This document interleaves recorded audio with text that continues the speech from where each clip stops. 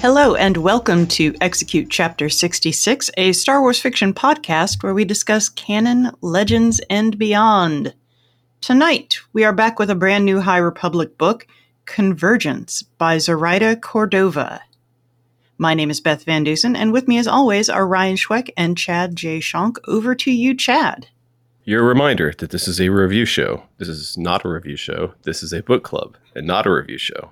We are going to spoil this brand new book, so you've been warned about that. Over the course of our conversation, we're going to spoil many things else Star Wars, especially High Republic stuff if you haven't read it. Too bad we're going to spoil that too. You've been warned. Ryan, it's been a while. What's been happening? Yeah, I mean, it's been a while, but really not that much big is happening.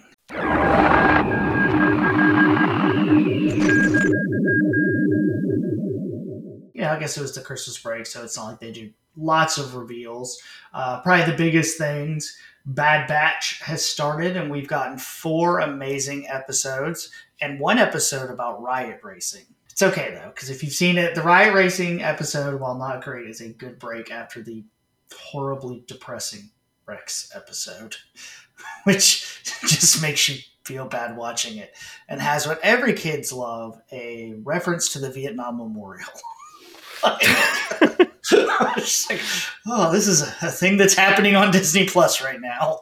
But yeah, Bad Batch has been great so far. This season, I'll say at starting, it doesn't seem to have as much of a focus as the previous episode. Like, there's not really a thorough line story yet, right, except for we're broken, we need some money. So I'm kind of curious to see, as it kind of starts connecting some more in, what happens. But yeah, I mean, so far so good. The other big news, the Mandalorian trailer came out. All right. Yep.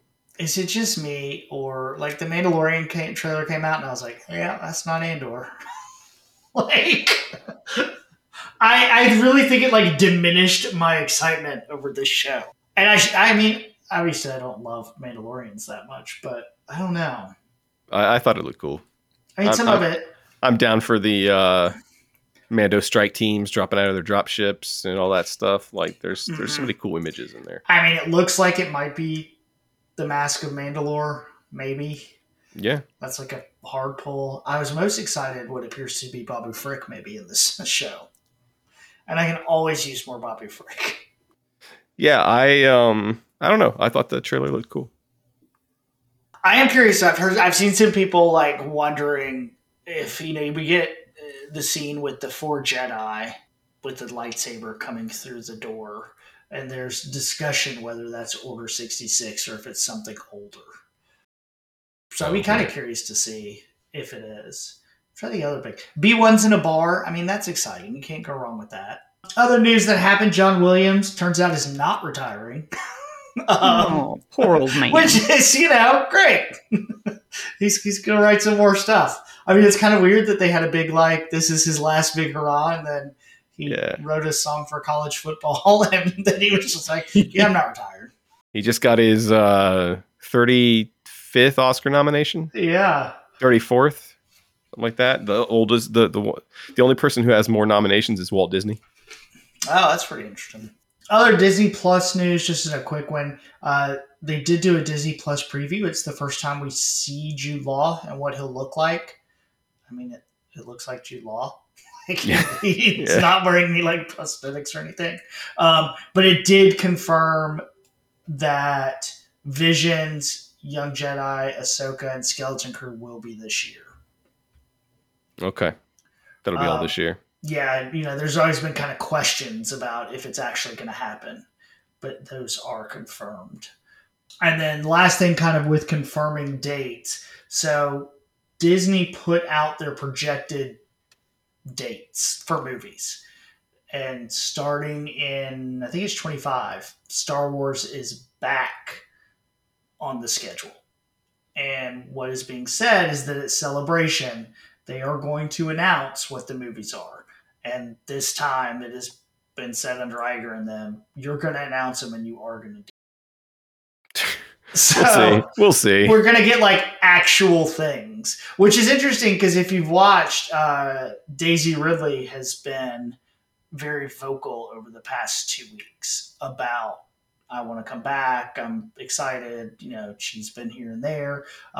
Rumors are that one of the movies will be post-sequel, and she may be in it, which I'm all for. I think it would be interesting. So that was most of our big news. How many comics have come out over the past month or so? 6 weeks or so. Yeah. Yoda number 2 and 3 by Scott and Leone. Confirmed that this does take place in the time of the High Republic. At least the first arc does. But exactly when in the High Republic, because that covers a couple hundred years, I don't know. Yoda's peaceful life with the peaceful villagers is threatened by raiders. Han Solo and Chewbacca number 8 and 9 by Guggenheim and Messina. I don't remember much about the story, but issue 8 has Grand Moff Tarkin on the cover, so how bad can it be? I'm enjoying the story of Han and Greedo's relationship, and the next issue is supposed to tie into next year's big event, whatever that is, but there's another big event coming next year. I'm getting mid-90s Marvel vibes.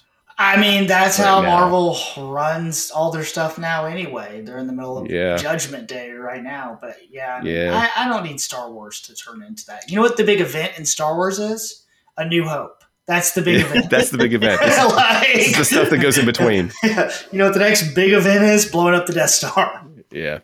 Han Solo, that's totally how I feel about it too. Han Solo and Chewbacca. What happened to that book? I don't remember. I don't know. I didn't mind reading it. Reading it. Oh, and full disclosure, Bounty Hunters should be on this list, but I stopped reading it. Okay, so here's my question about Bounty Hunters, because I was going to ask you about this. I saw a headline on a review today, and was like, whatever one came out today was supposedly the best issue of Bounty Hunters that has come out, and apparently they were like, Valance finally has a reason for being around. And so now I hear you didn't read it. Damn it. I haven't read the last 3.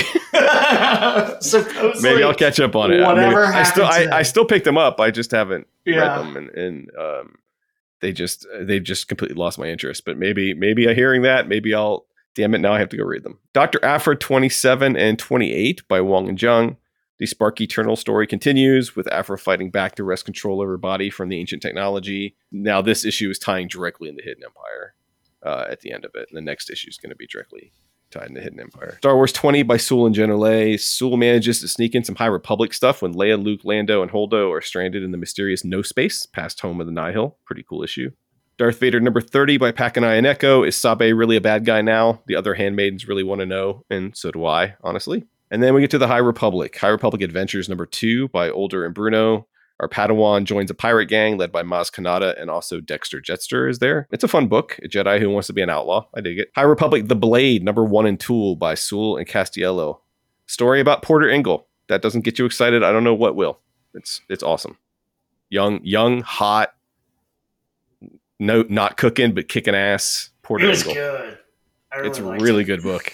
And then High Republic issues number 3 and 4 by Scott and Braccardo. More story on Jeddah leading up to the Battle of Jeddah, featured in the audio drama we're talking about next episode. So far, this book has been unremarkable but enjoyable. Nothing's really stood out to me, but it's fine. Definitely check out The Blade. Mm-hmm. Porter Engle is awesome and good looking and rugged and a real badass, and far cry from the fat old dude making 9-egg soup. Yeah, and eventually becomes fat. That makes it even better. Yeah. But one day he's just going to be some fat. Well, something happened to him, and he laid down his weapons and became a humble cook. And I don't know if this is going to be that story or not, but so far it's been really good. It is a time of great exploration. In an effort to unite the galaxy, the Chancellors of the Republic, working alongside the courageous and wise Jedi Knights, have dispatched dozens of Pathfinder teams into the farthest reaches of the Outer Rim. But it is also a time of great uncertainty. Communication is unreliable, and tall tales of mysterious planets and monstrous creatures abound. Prospectors and pirates roam the frontier, and the worlds of Iram and Erino are locked in a forever war. And on the far-off planet of Dalna, a new threat to the galaxy is beginning to emerge. All right, so before we get into Convergence, we're going to start with the, middle grade book? The Quest for the Hidden City by George Mann. And I will just read the Amazon's publisher synopsis. Centuries before the Clone Wars or the Empire, in the early days of the High Republic, it was an age of exploration in a galaxy far, far away. Daring pilots chart new routes through hyperspace while Pathfinder teams make contact with frontier worlds to invite them to join the Republic. When a Pathfinder team's communications droid is found drifting in space, damaged and bearing a cryptic message, Jedi Knight Salandra Sho and her Padawan Ruper Natani are sent to find the missing team members. Their investigation leads them to the planet Gloam, a ravaged world said to be haunted by mythical monsters. Can the Jedi find the missing Pathfinders and unravel the mystery of the monsters? The answers lie hidden in a city beneath the planet's surface. So y'all, climate change is bad. It's not even climate change. It's fracking. It's fracking. Fracking is because bad. if you frack, you will get dark side crystal stuff that will. You will get crystal Batmen or Batmans. There's a lot of stories about the Empire kind of laying waste to planets. This is the people laying waste to their own planets. They went next door and destroyed that planet so that theirs could be nice. Now, did you read this on the Kindle when you read it, or did you have the physical book? I read the Kindle. Kindle. So I would like to point out the physical book for the middle grade for this one. I think they're all going to be, I'll hold it up. Our readers can't see it. It's a really nice book. I really like the size of it. And one thing that I wish other books would start doing is, did the Kindle have the pictures in it? Yes. Okay. Yes. So it has these really nice kind of watercolor looking pictures so you can see what Man-Bat looks like. Because let's be honest, it's Man-Bat. It's Man-Bat. Where's Batman? The denizens of this planet are definitely just a race of Man-Bats. Yeah. I have a Paperwhite, Kindle Paperwhite, so it's in black and white. So I only got a black and white sketches of those. I have a Kindle Color, and I only got black and white drawings as well. Oh, although I read on night mode, so maybe I missed it. My only problem with this book, I enjoyed it. My only problem is here we have yet another story of a couple of Jedi coming to a planet. There's something having to do with resources. There's Jedi that are missing. It feels repetitive from other books that we've read. It does. It just seems this structure is becoming very... Now, maybe that's part of the idea, High Republic Jedi. What they do is they show up to help. Right. Yeah, it was good, but it didn't feel like anything new or different happened here. I did find it odd that this book, centers around these two planets in a duo, and they go out of their way to talk about how rare this kind of having these two planets in orbit together is. So rare that it is also going on in the book that came out at the exact same time. Yeah. I was like, yeah. Is it that rare? Because I just read 400 pages of another pair of planets, and they talk about them. The kind of setup part of this is the planets are getting cut off because all this money's going to the Forever War. I did find it strange that they did it. It was based around yet another pair of planets. Yeah, it was an odd choice. My biggest problem with it is, and I guess I'm just trying, when I look at the High Republic, I look at the bigger picture, and I don't know what it contributes to the bigger picture, but we don't know that yet. So it definitely, I think, drops some hints about some things with Das and his dad Spence, who are marooned. They are by sunshine, and but he also talks about where they went before was this paradise planet X, that is really hard to get to, and I'm wondering if that isn't Planet X, which in turn is it going to be where Vanestra is going. because they talk like how hard it is to get to this place, and they made it once, and it's That's true. It could be the planet Vernestra is looking for. Yeah. Or that she's given the directions to. yeah. Yeah, no, that's interesting. Yeah. It's I thought it was a funny detail that they'd gotten shipwrecked there by Sunshine Mm-hmm. from the last High Republic book we read. And and he just turns out to be a real piece of shit. Then I think Master, who is the one they find? Rock? Who's the other one they talk about? I think is it Master Rock or is it? He's the Master? only one that Rock's they the find alive. Yeah, he's the only one that survived the first wave. I think Rock is also one of the main Jedi that's going to be in the Battle of Jeddah book, audio drama. So it's got a couple little connections. I mean, it's a middle grade book. They can't get real heavy into all that stuff. I mean, I would say for a middle grade book, though, there were a lot of characters going on. Like, it was a decent story. I mean, nothing surprising, I don't think. They've said, right, that the only difference between these books isn't necessarily the age of the reader, it's the age of the protagonists are younger. These middle-aged books are always going to be about Padawans, and the middle reader books are going to be about youngish Jedi Knights, the YA books, and then the adult books are about everybody. So I don't think it necessarily has to like read like a kid's book, and it doesn't. I don't know. It's hard to say too much about it. I mean, the summary is actually pretty spot on, without giving away the ending, obviously. But to give away the ending, it's giant bats. Crystal Batman. Giant zombie-esque bats. Yes. I did like the description of the guy who got the miner's disease and was turning into a bat monster, a man bat at the end, and they weren't able to save him, which I thought was a little dark for a younger book, but this is not a series to shy away from darkness. I mean, he was a bad dude, but he was already a man bat. He turned into a zombie man bat. Man bat. Mineral man bat. I highlighted a big chunk at the end. Well, it was more like a phrase at the end because I couldn't believe that they did this, because Rupert actually thinks that the real adventure wasn't about the scary monsters. It was the friends they made along the way. I couldn't believe they said it. Well, did it really say that? I don't remember. It says the people they met along the way, but come on. That's good stuff. I couldn't stop catching it. I was like, wait, am I the only one who sees this? What the hell? Why would you do that? Why would you slip a meme in the middle of your book? Yeah. I thought it was interesting. This book, too, they've got the two droids, the EX droids, which they kind of send out.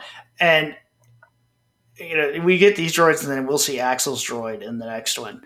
But it struck me that they have these droids that are very proficient at flying and hovering, and it's very useful. Why do we go back to R2-D2? And I know, time-wise, real-life-wise, obviously, there's reasons for that. But story-wise, why did we choose to make our droids stop hovering and flying around? Because it seems way more useful than C-3PO waddling around in the sand. And good point. These are the things I think about when I read these books. These are questions that all Star Wars fans have. It just kind of, because I remember watching the special editions, and like they have the little patrol droids that the Imperials have with them in the New Hope special edition. Yeah, and you're like, that looks more advanced than any droid we've seen. It didn't seem to fit in. I also enjoyed it. I like that they've continued through the High Republic, bringing in this more of like how different Jedi see the Force and how they interact with it, whether it's the music or, Avar Kriss and how she. Oh, now I can't think of what hers is. It's a song. It's the song, yeah. Yeah. And where we get Rupert in here and how she sees colors, and that it's like what's that word? Kinesthetic? Is that what it is? Yeah, when you see colors. Like yeah. And it's kind of how she kind of uses that sometimes to find people, and is kind of learning to manipulate the Force that way. Yeah, I think they they've continued to keep that up, and I think it's really effective because you get to see, because it's just not the same thing every time. Yeah. And it it gives more, it makes the Force more democratic in a way. You know, how everybody has their own way of interacting with it, and there's no necessarily right way to do it, but it's all very personalized. And again, this is an era where the Jedi are more distinct from each other. So maybe when you get to prequel era, they don't think, you know, everybody kind of sees it more along the same way, you know, where it's not as varied, I guess. No place named Gloam was ever going to be good. Yeah. It just sounds awful. It just sounds awful. I just noticed that when they were like, it's up there on Gloam, and I'm like, well, that's the bad place. Well, gloaming is kind of like a twilighty thing. So it's gonna be a little dark, but it didn't have to be. They give their planet like a pretty name. I can't even remember what the hell the planet's name is, but they have like a longer, pretty name for their planet, and then they call the other one like Gloam, so we don't have to feel bad about ripping it up. Yeah, but it turns out that's their home world. Yeah. Which was really cool. I thought that was a cool twist. It did make me think of Lord of the Rings and Gimli when they're like, we dug too deep. Yeah. So the man bat clump coming at them is the Balrog. Pretty much. Only this time, instead he shot past, they just dropped the ceiling on him. Yeah, I liked Rooper and Master Show. They were fine. Rooper is just kind of a silly name.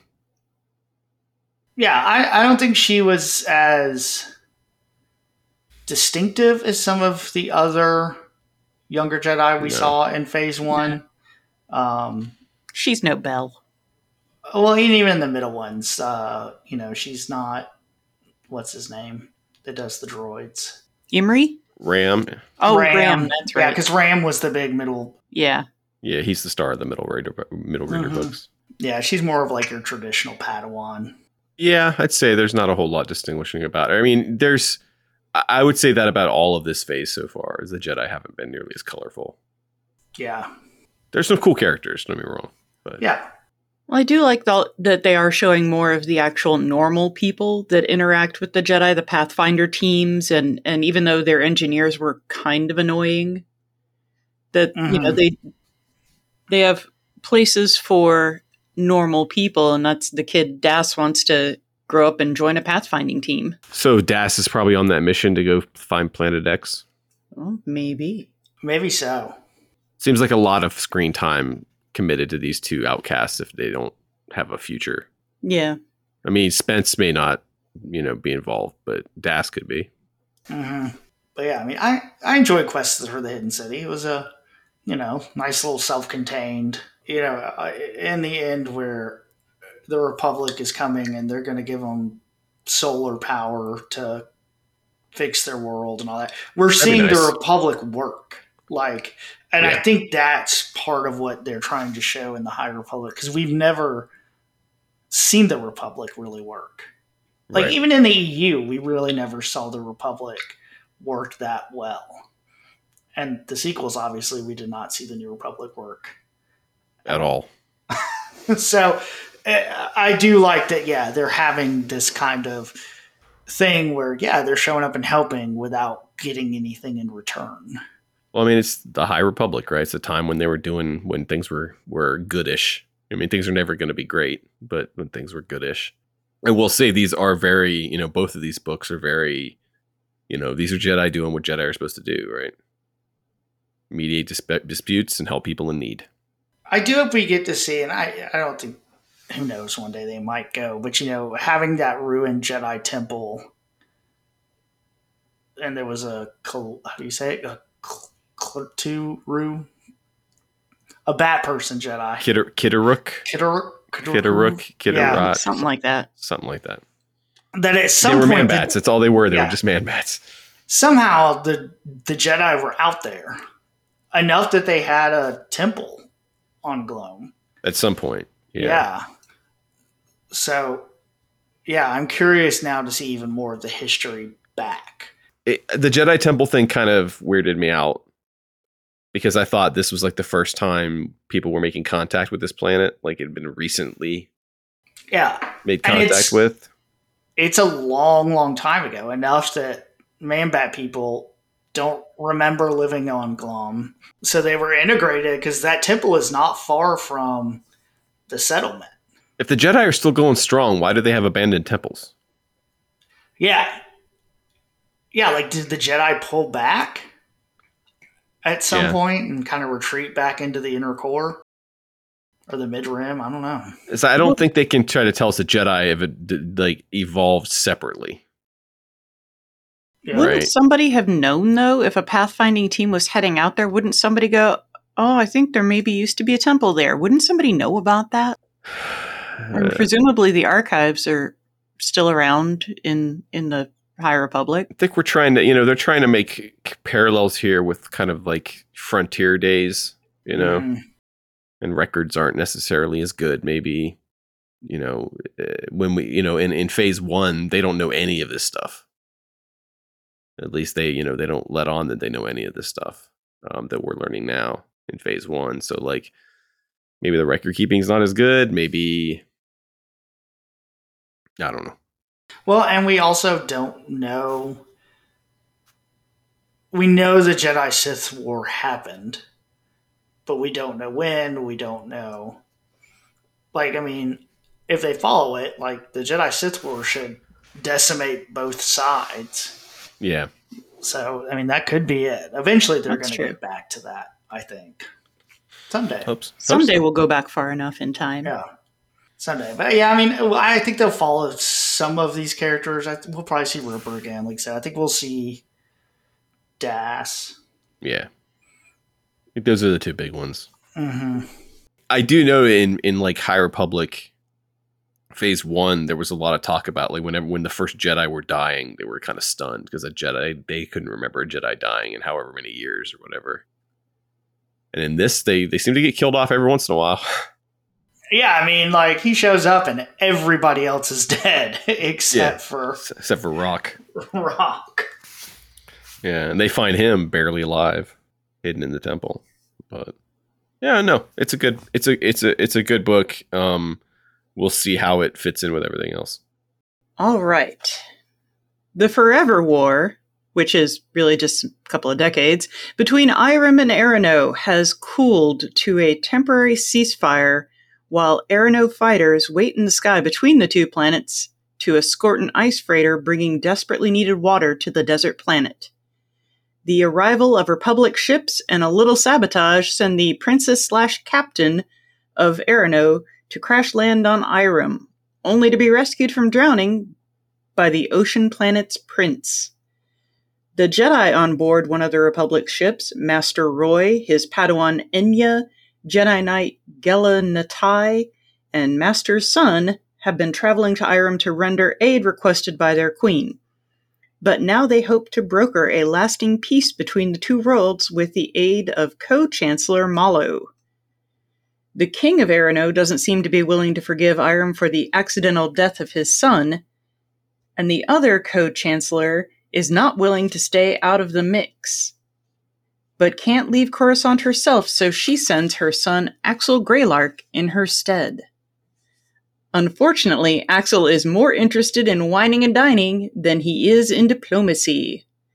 He also holds his mother responsible for his father's death and his reliance on a, emotional support droid? Which does not bode well for his part in creating a lasting peace. Also not helping is the Viceroy of Arano, Farrell, who makes Grima Wormtongue, that's 2 Lord of the Rings references in one show, friends, he makes Grima Wormtongue seem sane and reasonable. While these tense negotiations take place on the neutral ground of Chancellor Malo's ship, shady characters are at work on Arano.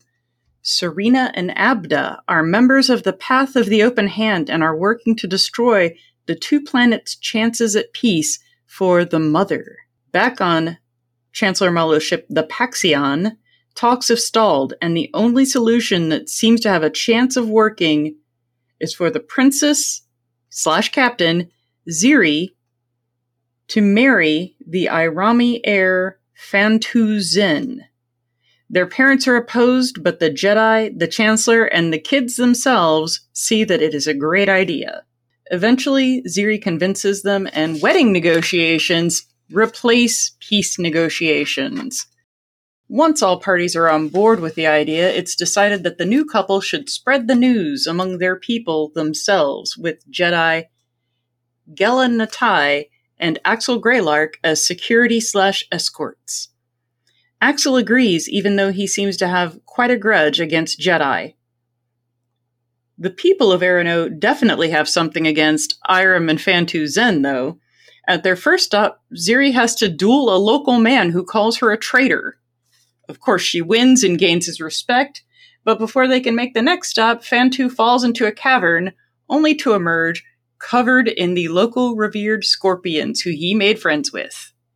The witnesses all change their tune and instantly consider the marriage blessed. So if Fantu can just walk around all of Arano wearing a scorpion coat, the whole planet will love him. Unfortunately, Axel Greylark doesn't get to choose peace because it turns out he hung around with the wrong people when he was young, and those people are the Path of the Open Hand and the Mother. The Mother, who was lending aid to Irem in exchange for their queen cooking up some poison for her. That lab has been shut down, but the Mother knows they still have the poison, and she wants Axel to get it. She also wants Axel to kill the Jedi, but during their trip together, he fell in love with Gela. So poison, yes. Killing a cutie, no. The Mother doesn't like that deal, so she puts a price on his head that draws every bounty hunter around directly to Ziri and Fantu Zen's wedding. People from both planets join the Jedi in defeating the assailants, and Gela goes after Axel. Obviously, she wins and turns Axel over to face justice, while Irem and Arano face a new peace, and Gela herself faces a new path as a wayfinder. So, Path of the Open Hand. What are they doing with all this poison? I really need to start learning more about this Mother. That's an excellent question for a soon-to-come-out book, I bet. Well, they got some Jedi to kill, I guess. Oh, they get the leveler for that, so I don't know. Right. So what is the deal with all this poisoning? I'm ready to know more about the Mother, the Path of the Open Hand. They just keep turning up and not doing much yet. But I don't know. We got a whole book about them. Yeah, I feel like they're gearing up. Well, Mother is. Yeah. Like, Mother clearly has a Jedi problem. And so she is kind of gathering her weapons and her, I guess, allies that eventually she is going to take them on. Or do something. Her and Marta. Yeah. I was kind of surprised that the Path of the Open Hand showed up. I'm glad they did. It shouldn't have been a surprise. But I did like how it happened. Like, I think it would have been really easy just to make them kind of these villains in the background, stealing poison or like doing whatever. But I like that it was a deal with Arem and the Queen. Yeah, that she had kind of gotten into bed with them. And that they had gotten so desperate in this war, they had to turn to her. Now, I am curious how they hooked up with her. Mm-hmm. Like, how do you know, like, is Mother approaching these people? Like, are the children going out and the children are kind of finding and exploiting these people in these places? I got the feeling that they came to the Queen. Like, they approached her. So, yeah, that is interesting. You know, did she just show up and they're like, hey, so we're the Path of the Open Hand and we're going to give you some stuff?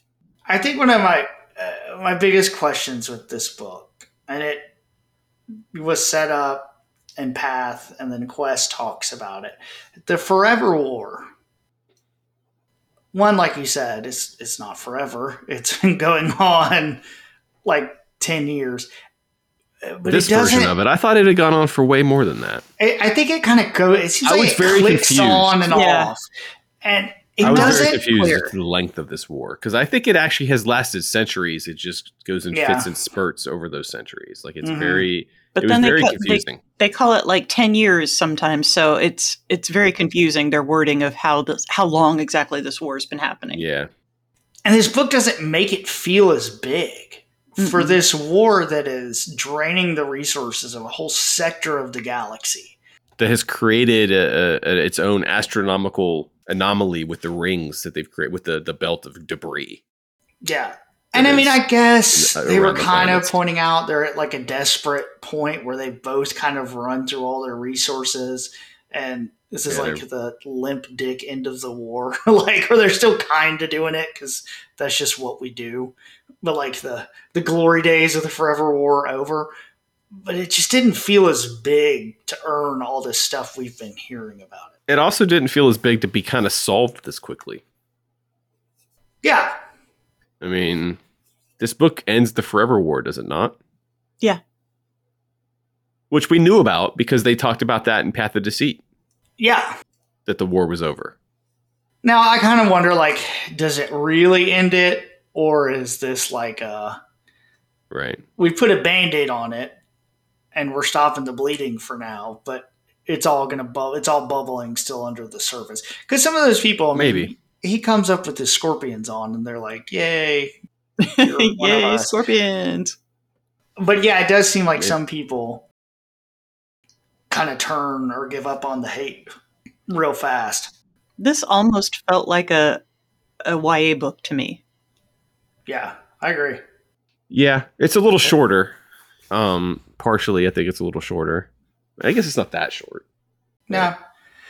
But story-wise, it's not Yeah. as dense, I guess. I also think because it had kind of a romance or a budding romance at the center of it, maybe that makes it feel that way too, a little Yeah. bit.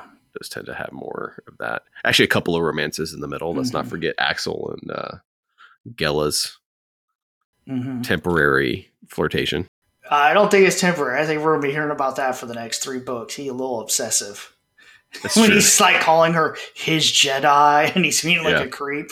Yeah. I was a big fan of Axel. Before we even get to him, I also do like that Aram, that is where Starlight crashed. And so it gives you a little background, like in retrospect of the planet that No, is Iram Starlight's- or Arano the one that's like in bad shape? Arano is a desert planet and Arano's the has desert no planet. water. Irem has oceans and not much else. Iram is the one at the end of what's it called? Fallen Star. Fallen Star. Star. That they put up like the dam and they're stopping Yeah. the water. Okay, Which- because it's the water planet. If I'm Yeah. remembering correctly, the history there, it's Irem meets them on, what is it, where they come to Valo? The queen comes to Valo, and she's making friends with the Republic. So it seems like they're friends with the Republic-ish right now because they've just let the Chancellor and the Jedi help them. So what happens after this that makes Irem not want to hang out with the Republic again for 300 years? Well, I think it's kind of the same. We talked about Hidden City. They have that same kind of deal. Like, yeah, you can come help us, but we're then, still yeah. not sold on all y'all. Like, we're Yeah. not going to join up just because you've come to help. And there's a couple of conversations about, well, what do you want in return?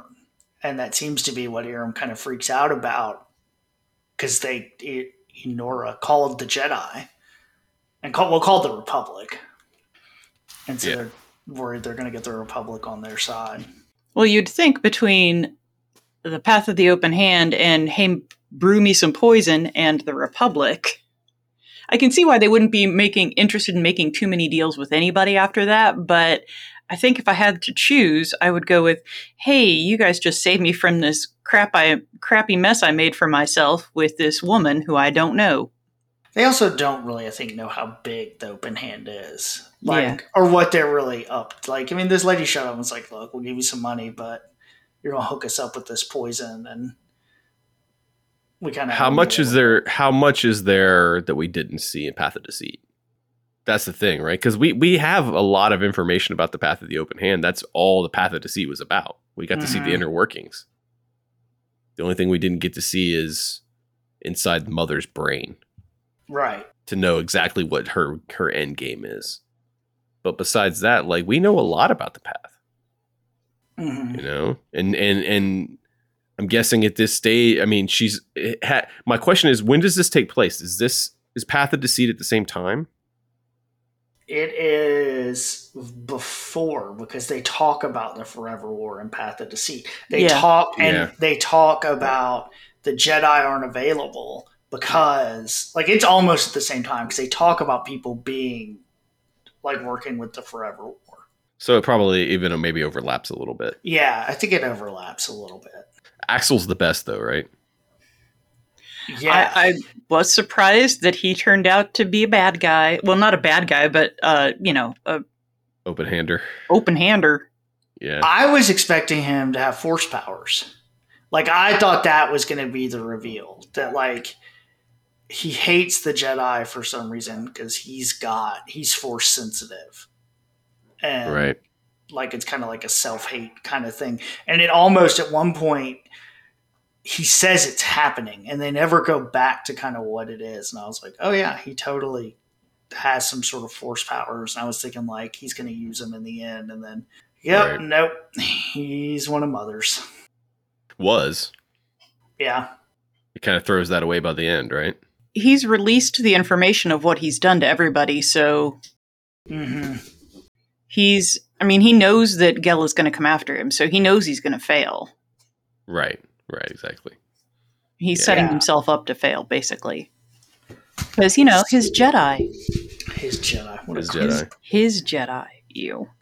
What a creep. Was I remembering wrong? When they talked about the High Republic Phase 2 initially, or maybe it was in a book, I thought the dual chancellors, one was a Jedi and one was just I a don't regular remember hearing that. politician. I don't know why I got that in my head. Maybe they just said at one point that was true, Yeah, I don't know. and I we assumed it was misremembered going that. to be in this. Yeah, I think we just missed that because I was waiting for that too, and they never really Yeah. had it. And then I was waiting on Axel, like you said, to be force sensitive because then that would at least relate to the chancellors. Yeah. Yeah, I like his good for nothing self. He's a real son of a bitch, and he's like a less scrupulous Lando. If he was born with a silver spoon in his mouth, He reminded me of a Trump. Like, Yeah, I didn't Yeah. think he was that bad. oh, because he like runs off and like has not Donald. We're talking Eric or he's an Eric. Eric. Eric. Yeah. He's an Eric. He runs off and has some like crappy business plan, and then he gambles his money away, and then he's got to go back, and he's like, sorry about that. I did like that it's never like a hero thing either. Mom's like, look, if you'll just go, you can have your money, and we'll just be done with this. Yeah. Yeah, but he's I'm always interested in the idea of celebrity in the Star Wars galaxy. So he's kind of a tabloid Mm-hmm. celeb back on Coruscant. He's famous for being a scumbag. Well, I did like his reason for hating the Jedi, because you got to think that that's pretty cold. Your father just died, and the Jedi goes, yeah, the Force willed it. Sorry about it. Actually, the Jedi doesn't even say sorry about it. It just says Force willed it. Pat on the head. Bye-bye. So the Jedi, they probably save a lot of people, and they don't have time to go like grief counsel everybody. But it's pretty realistic, right? Yeah, like, no, how I'm many saying. times does somebody die and people are like, "Well, they're with Jesus now," and then like that's it. It's like, And that's supposed to fix everything. All right, Yeah. like thanks, man. Because they're out there saving people and helping people. Sometimes they're not going to be able to help, and they probably have to kind of treat that as clinically as they treat the saving of people, and not get involved emotionally. Well, also, they're not really equipped to get involved emotionally because they're actually all good Jedi at this point. So, all they can do is go, no, okay. No cry. Well, and I like that what we start to see in the High Republic books is that, yeah, that is the ideal for the Jedi, but they all have feelings. And they all have, they all deal with the losses of other Jedi in different ways. And, they're not always just, you can't say that Bell just, after Loden died, Bell wasn't just like, yeah, way of the Force. It put him into a coma, basically. These guys have plenty of emotions. But yeah, when dealing with some random person that they failed to save, he's with the Force now. That's as best he can give you, What did you think about Ziri and Fanto? Did you buy their relationship? I did, and one thing I appreciated about this book, and I think we all kind of agreed with this, when the first kind of synopsis of this book came out, and it was going to be this kind of star-crossed lover kind of thing on warring planets. It already felt like I've seen that story a gazillion times. And I did like that instead of this like being forced together and we don't really like each other, but we're doing it for a planet thing. Instead, we went through these people actually like each other. And yeah. At first, they just like each other. Yeah. They just like each other. And they come up with this plan to help stop the war, you know? I mean, it's not an arranged marriage. It's full on a political marriage. Mm-hmm. But they're active participants in it. Yeah. Which you don't see a lot. It's their idea. It's the girl's idea. It's not his idea. He gets surprised by it too. It's her idea completely. That's true. Yeah. And she's not just a girl forced into a political marriage. She's a captain and she's a warrior and she's the one who's like, look, we're going to stop this crap. All right. Here's the idea. I'm going to marry this guy. And then Fantu's just like, okay, sure. It doesn't take much. Yeah, I just want to help people. This will help people. Let's go do it. No, I like that a lot. And as they develop genuine feelings for each other, that's like almost secondary. Another thing I found really interesting about this book, there's not really a bad guy. Like, Mother is there in the background. Yeah, just Mother. And doing the poison stuff. But the main conflict of the book and saving these planets and stopping the war, there's not really a bad guy. Both monarchs are understandable, reasonable, even. They have their hang-ups and they have their obsessions and they have their blind spots, but they're still both fairly reasonable. They want the war to end too. Yeah, but they're like trapped in it. Right. But in their head it needs to end in a very particular way. You know, it needs to end, but they also need to win. Or they need to hang on to their dignity. But the one thing that every single person seems like on both planets can agree with is that the war should end. Cordova does that in a really interesting way by when they show the wedding and the planning. And I mean, who would have thought wedding planning was interesting? But getting to see like the sides and how they agree to it and where things need to happen politically was a nice touch. I think if there is a bad guy, though, I mean, she tried to make it the Viceroy and his son, but their parts in all of this are so small that I literally forgot that Viceroy Farrell's son was on Ziri's squadron until the end of the book when he brings it up again about serving under her. Oh, that's right. I guess they're the bad guys. Yeah, they're kind of the bad guys, but they don't do much. Well, but even then, I mean, they get shut down pretty quick. Yeah. The son has been fighting in this war. The advisor has been advising to help their planet. Like, for your true believers, this is all kind of a slap in the face. Like, and so, yeah, you know, path of the open hand part aside, it's a understandable view. Now, he does, like, you know, they kill some people and set up some stuff, but... Well, and Ziri has to fight with knives to get respect, which I thought was pretty badass. The planet loves knives. Yeah, they all got knives. Go in a room. Nope, not taking my knife. Not going to happen. I am excited that I think we are finally going to get to read about a Wayfinder. Like, we are finally going to see it. The end sets it up. You with Gela? Yeah. We thought we were going to find out about one earlier. And, I know. That didn't pan out.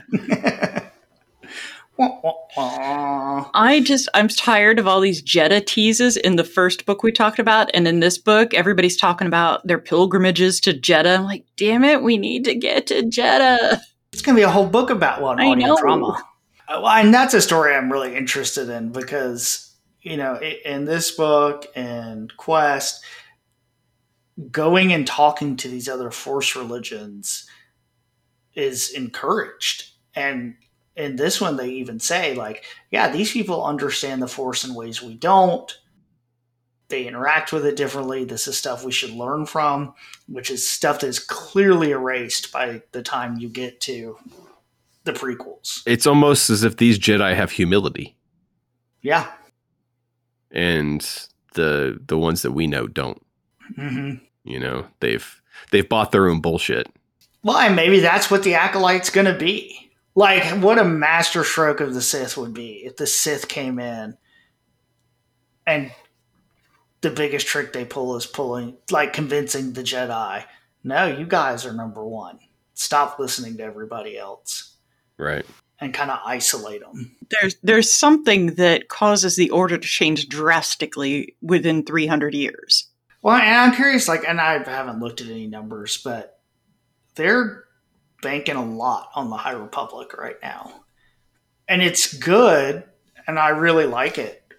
But is your kind of average person going to, buy into this with Jedi Survivor and Acolyte and, pulling in these, ancient Jedi? I mean, I guess that's all the explanation they have to give. Yep, this is just... In the game, yeah.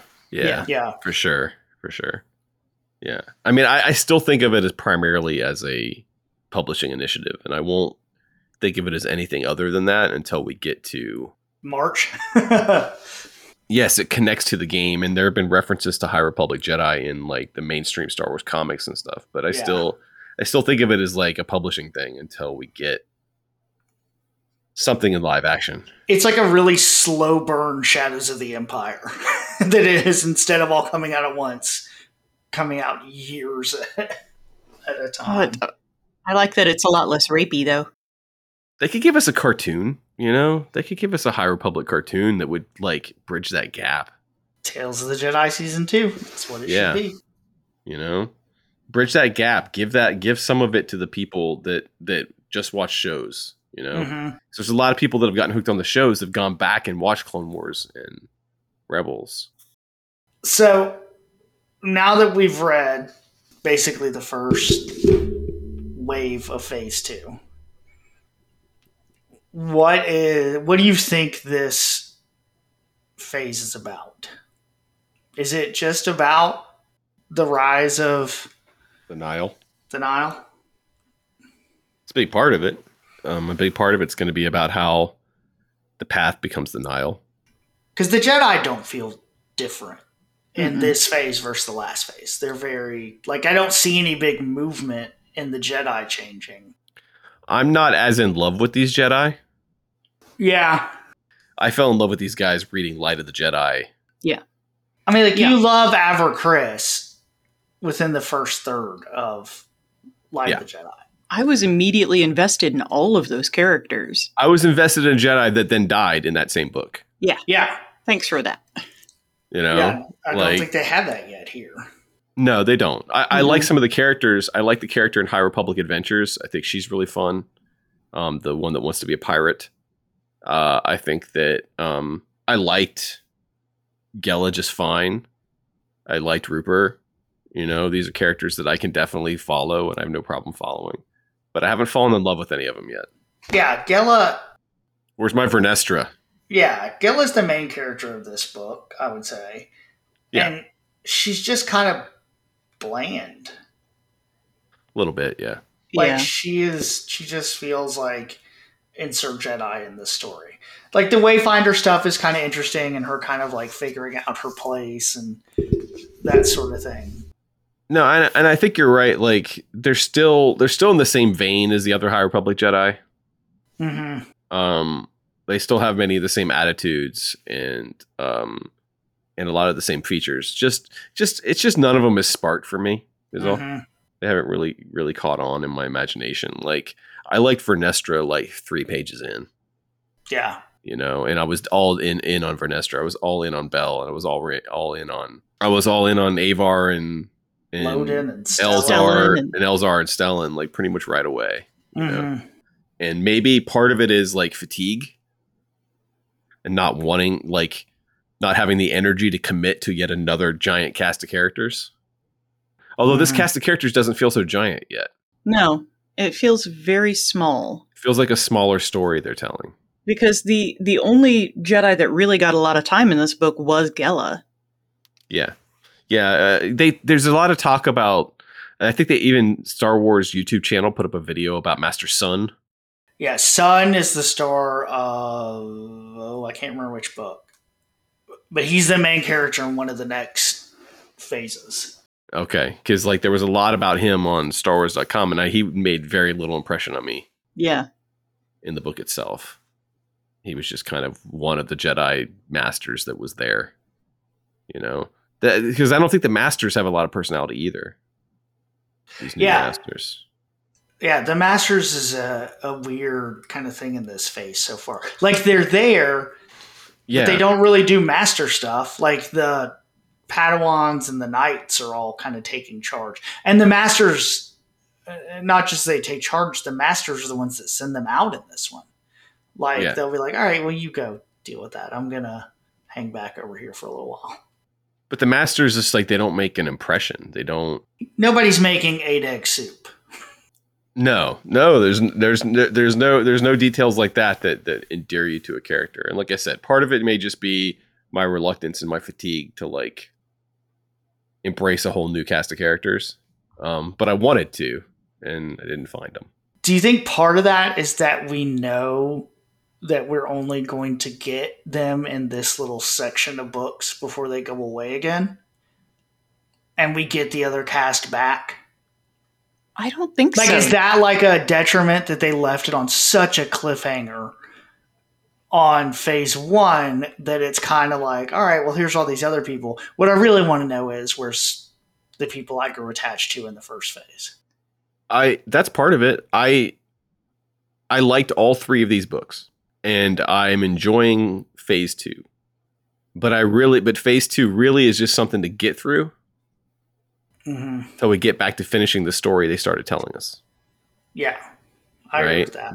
And so far it's been enjoyable, so I don't mind getting through it. But like, my eyes on phase 3, my eyes on telling the rest of the story that we've been told, you know.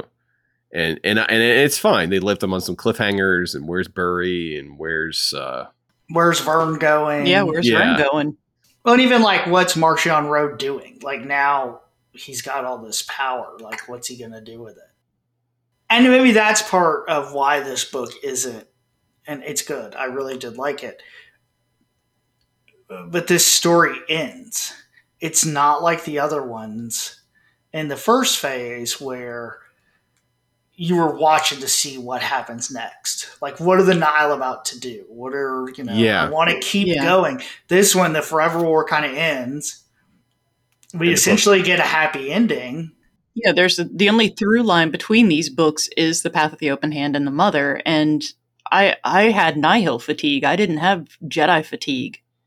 I had Nihil fatigue, and I was sick of them. And so for us to go back in time to see how they started, well, we should have done that sooner and gotten that out of the way, to me.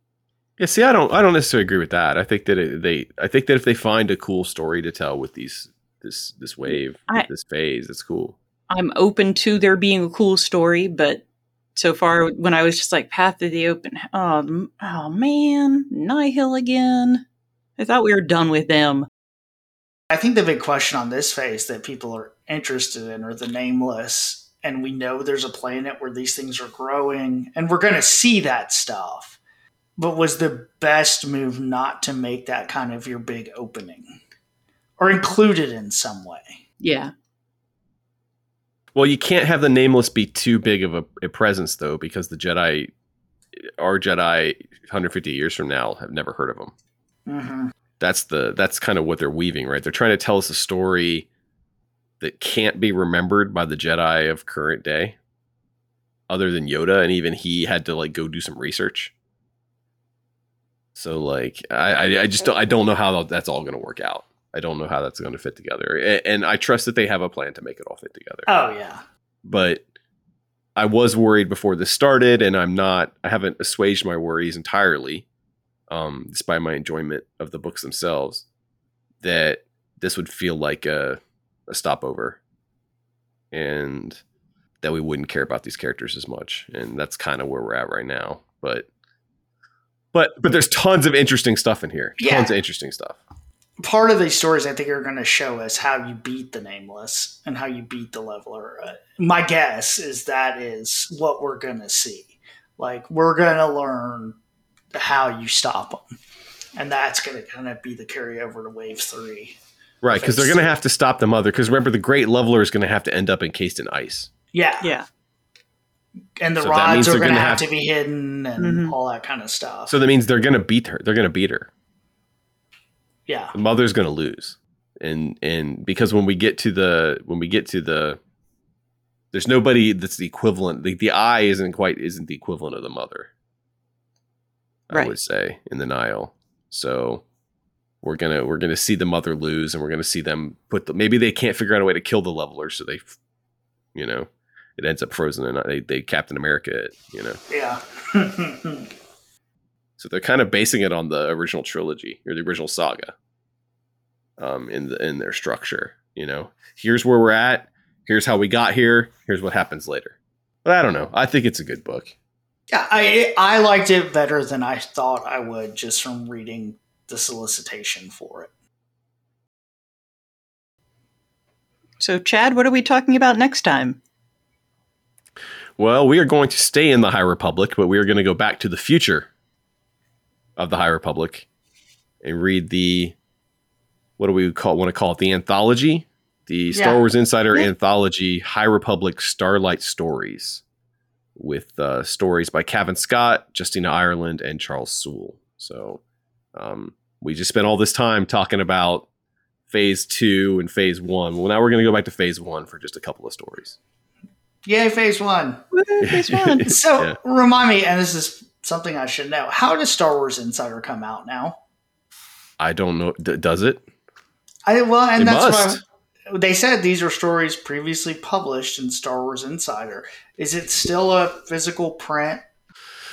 The last time I looked at a magazine aisle was got to be years ago. Yeah. I think, you know what? I was looking for the Vanity Fair, some Vanity Fair one that came out recently. This is the last time I looked for a magazine. Out. It is still a magazine. Is it? Mm-hmm. I used to be subscribed. Maybe I should do that again. Yeah, I did a long time ago. Shoot. Some of these Star Wars Insiders fetch a pretty penny on the aftermarket. Oh, do they? The old ones? Not even the old ones. Like the Kenobi issue is selling for $64. What? All right. Well, thank you guys for joining us, and we will talk to you all very soon.